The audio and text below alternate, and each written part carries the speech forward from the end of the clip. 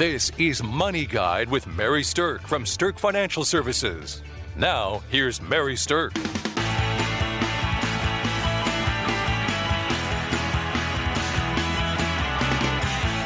Welcome to Money Guide with Mary Stirk, and today we're talking about the top 4 things to know when your company closes its doors. With me today, I have certified financial planner Kelsey Banky. Good morning, Mary. Good morning. And, the unfortunate issue is that every once in a while, there are companies that close their doors. Absolutely. There are companies that close plants. There are companies that close locations. There are companies that just go under. And it leaves employees displaced, but faced with a lot of decisions. So not only is there the emotional component to the fact that you're having an unexpected job change foisted upon you, but you also have a lot of financial decisions that have to come with that and be made, some of them ahead of time, some of them after the fact. But there are definitely strategies that can help make this time in your life that's probably going to be pretty stressful, make it a lot easier. Absolutely. So let's dive right in. If you get notice that your company is going to close its doors, Kelsey, what is the first thing that you would recommend that people do? I think getting a really good understanding of your cash flow, both currently and then how you're going to bridge those next several weeks, months, whatever it may be. So you might get a lot of notice. You might only get a little bit of notice. Every situation's different. But to figure out what your cash flow is and a plan for how you're going to get from where you are now until you reasonably think you'll begin employment again or receiving income again. Right. And the tricky thing is sometimes there is a big gap between jobs, right? If there's a lot of people that have been laid off or let go from a plant or something like that that's closed, then all of that workforce is trying to find jobs. And so there might not be easy pickings to go find another job.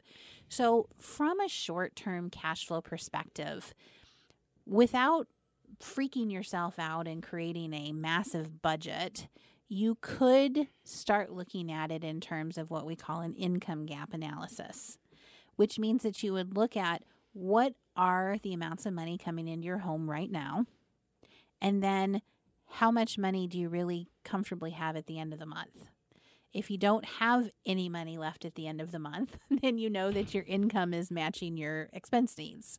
If you have extra money, you know that maybe you're not going to need quite as much, and so that you can plan on figuring out a strategy for a little bit less than what you are bringing in right now.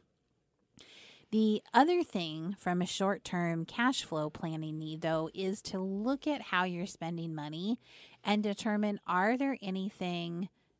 is there anything from a short-term perspective that you could trim. Absolutely. And, I would argue just about anybody could find something to trim when the going gets tough. And even if your cash flow is okay in the event that your company shuts down, especially because there's usually a lot of people with similar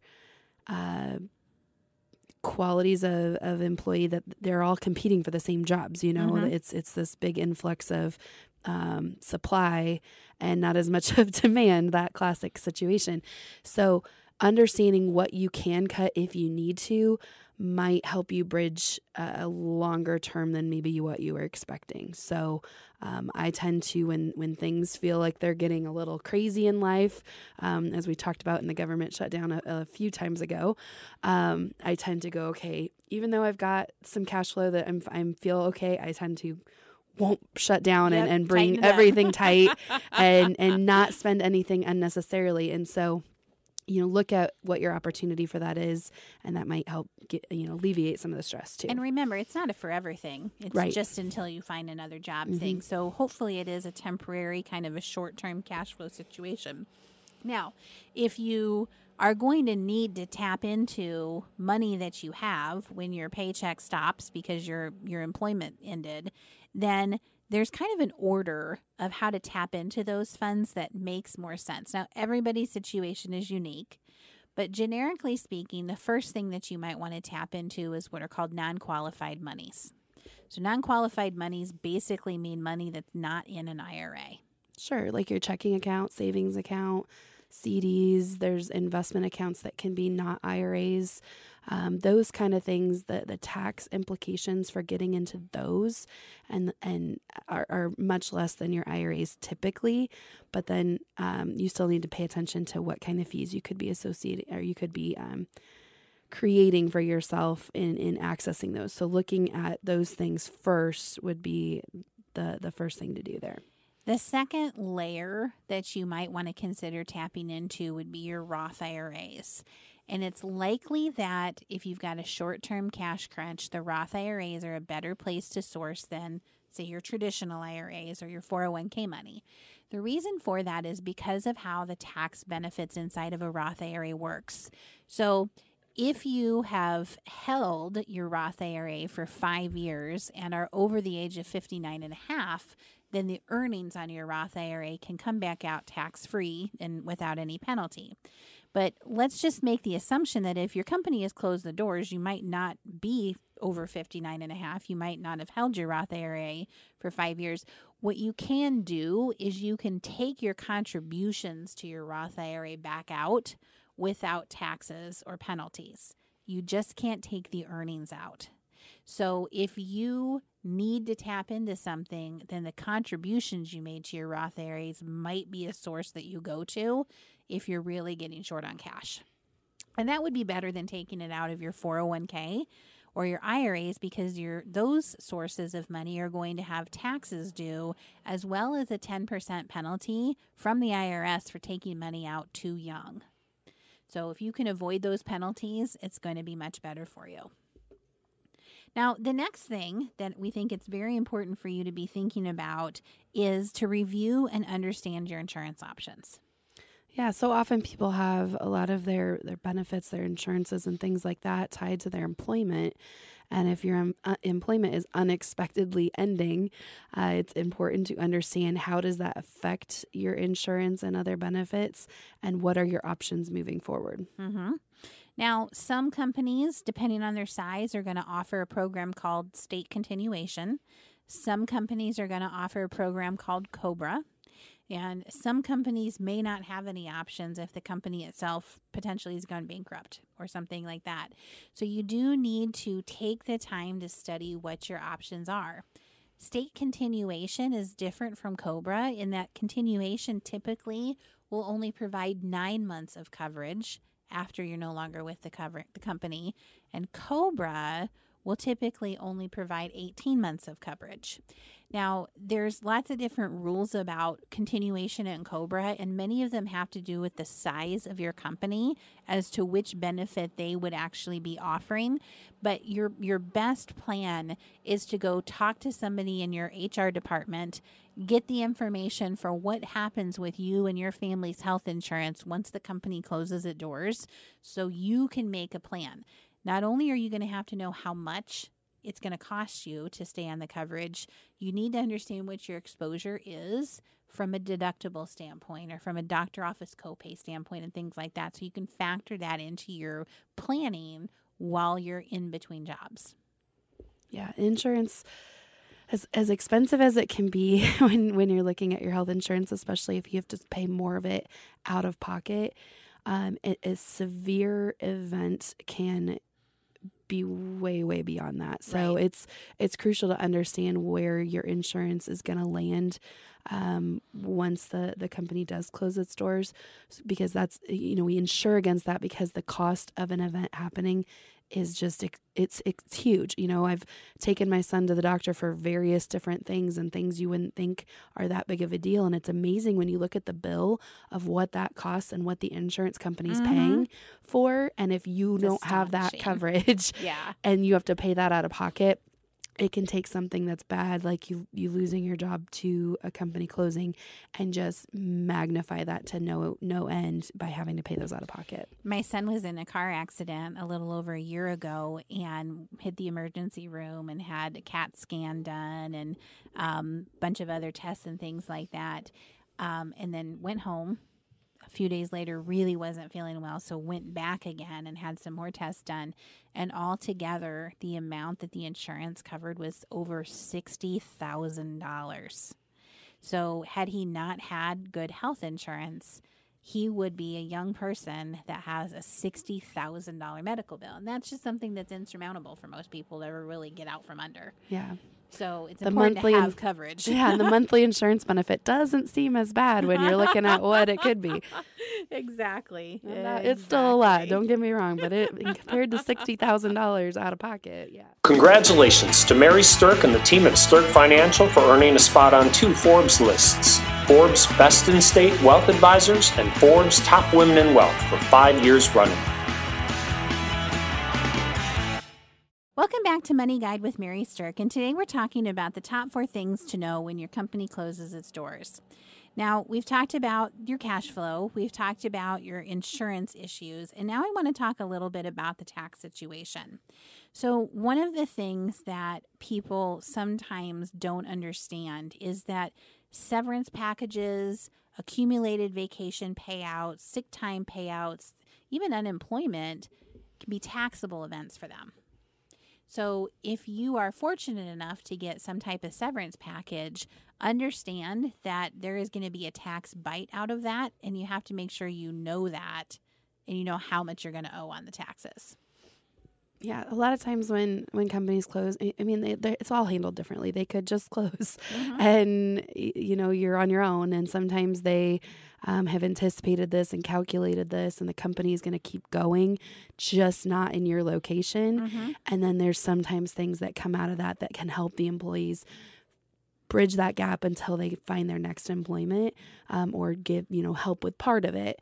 And so if you're looking at a severance package, or if they're going to pay out for your sick time and vacation time, things like that, don't enter that blindly. Make sure you do some research, or you talk with a professional to understand both how that's going to help you and how to make that work for you in the short term, but also what the long-term tax implications could be. Now, we can't really stress enough that talking to an accountant might be a smart move for you during this time. If you are fortunate to get some type of lump sum severance payout, you want to have a conversation with an accountant to find out if any of the taxes that were withheld are going to be enough. Sometimes it is a high enough percentage, and sometimes it's not, and you're going to want to set aside some cash to cover your tax obligations for that. The other thing is, if you don't have some type of lump sum helping you out and you end up finding yourself on unemployment, you need to talk to your tax preparer about how your unemployment is going to be taxed. If it's going to be taxed and they're not going to withhold anything, you could wind up with a very nasty surprise at the end of the year where you owe a bunch of money and you might not even be realizing it. Absolutely. So just understand that those could be things that you have to conquer and work with somebody to make sure you know it ahead of time instead of getting the surprise and having to scramble. Now, the fourth and final main thing that we think you should know when your company closes its doors is you're going to need to make a decision on your company's retirement plan, what to do with that. So, first of all, everybody has, generally speaking, the same options. So there's some standard options that people can do with their retirement or account. What I do want to say, though, is that without going into those options just yet, it could be something that if you're at the right stage in life, it could be something that the company closing could create an environment where maybe you can retire early. So if you're approaching that retirement age and you're thinking about retiring early, then this could be an opportunity for you. Absolutely. A horrible thing when you get the notice and you aren't expecting it in most cases. However, a lot of times it can create opportunity, and a lot of times we've seen in the past opportunity for people to go ahead and hang it up and move on with their retirement plans that they've been focused on for so long. Now, I wrote a book a while ago called Ready to Pull the Retirement Trigger, and it is a book that is going to help you understand whether or not you are ready. So for those of you listening, we have arranged for this book to be free to download on Amazon from March 3rd through March 7th. So as our gift to our listeners from this, if you want to download that book absolutely free during that time, again, March 3rd through March 7th on Amazon, Ready to Pull the Retirement Trigger by Mary Stirk is going to be available. And if you are wanting to read that after the fact, we'll just reach out to us and we might be able to arrange for a digital copy to be sent to you. that is going to be something where you can figure out if early retirement is now an option for you. And if it is, maybe this can be one of the best things that's ever happened in your life. Absolutely. It might be a great opportunity if you do the work and you figure out what you can afford to do after the company closes. Might be that chance for you to reinvent yourself and go the direction that you've been thinking about for a while. And this is just the shove you needed. So, okay, so back to those options that people have. So generally speaking, when someone leaves an employer, there's 4 basic options that you can do with your retirement account. Most of the time, you can, number 1, leave it there with the company. Number 2, roll it to another company. Number 3, cash it out. Or number 4, roll it to some type of IRA. So we're going to talk a little bit about all 4 of those options. Now, hear me saying that there is not necessarily one best option for everybody. It's completely situational. And some of it depends on what's happening with your company. Some of it depends on what your other financial status is. And some of it depends on your age. Absolutely. And it's important to evaluate those 4, truly understand the pros and cons of each direction.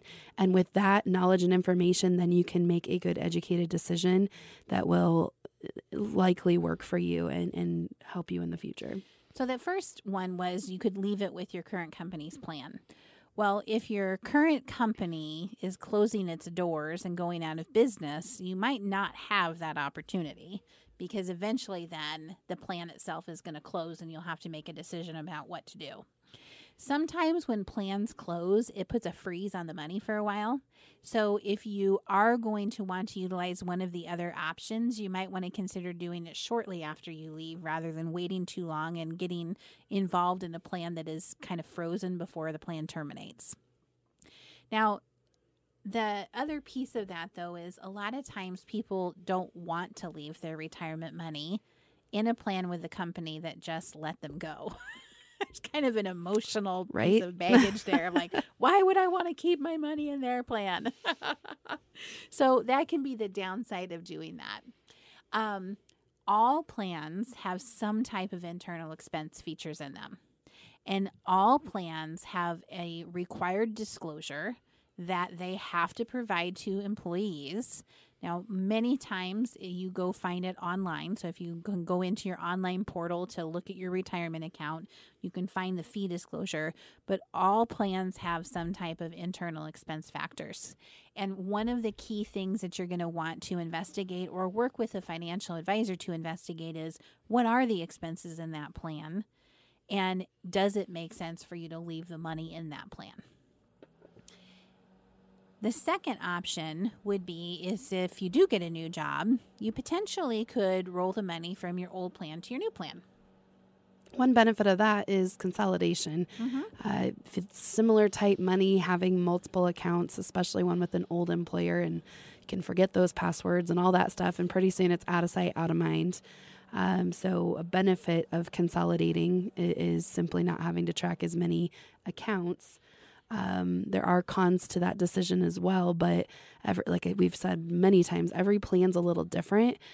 So the pros and cons of even the individual plans are unique, and it requires some evaluation. So the cons of consolidating it into a new employer's plan, though, is that the new employer's plan may not have all of the same money types. So inside of a 401k plan, you can have a pre-tax bucket of money. Some plans allow a Roth bucket of money. Some plans allow an after-tax bucket of money. And if your new plan with your new employer doesn't have the same buckets available that your old plan did, you can sometimes run into some tricky factors when rolling it over with tax situations and quirky money type issues and things getting forced out when you didn't expect them to. So that's something you have to look into before you actually make the decision just to move it to the new plan. Okay, the third option that we talked about was cashing the money out. So if you cash the money out, what's the first thing, Kelsey, that you need to know? You're going to pay taxes and potentially fees. Lots of taxes, because all of the money coming out of a 401k and the traditional side of it is going to be taxable. And if you take a big bunch of money out of your 401k and pay taxes on it, it might even flip you into a higher tax bracket. And this one you need to be especially careful of if your company's closing and you are getting severance packages or anything like that, or unemployment. I mean, all those things we talked about earlier that have tax consequences to them potentially.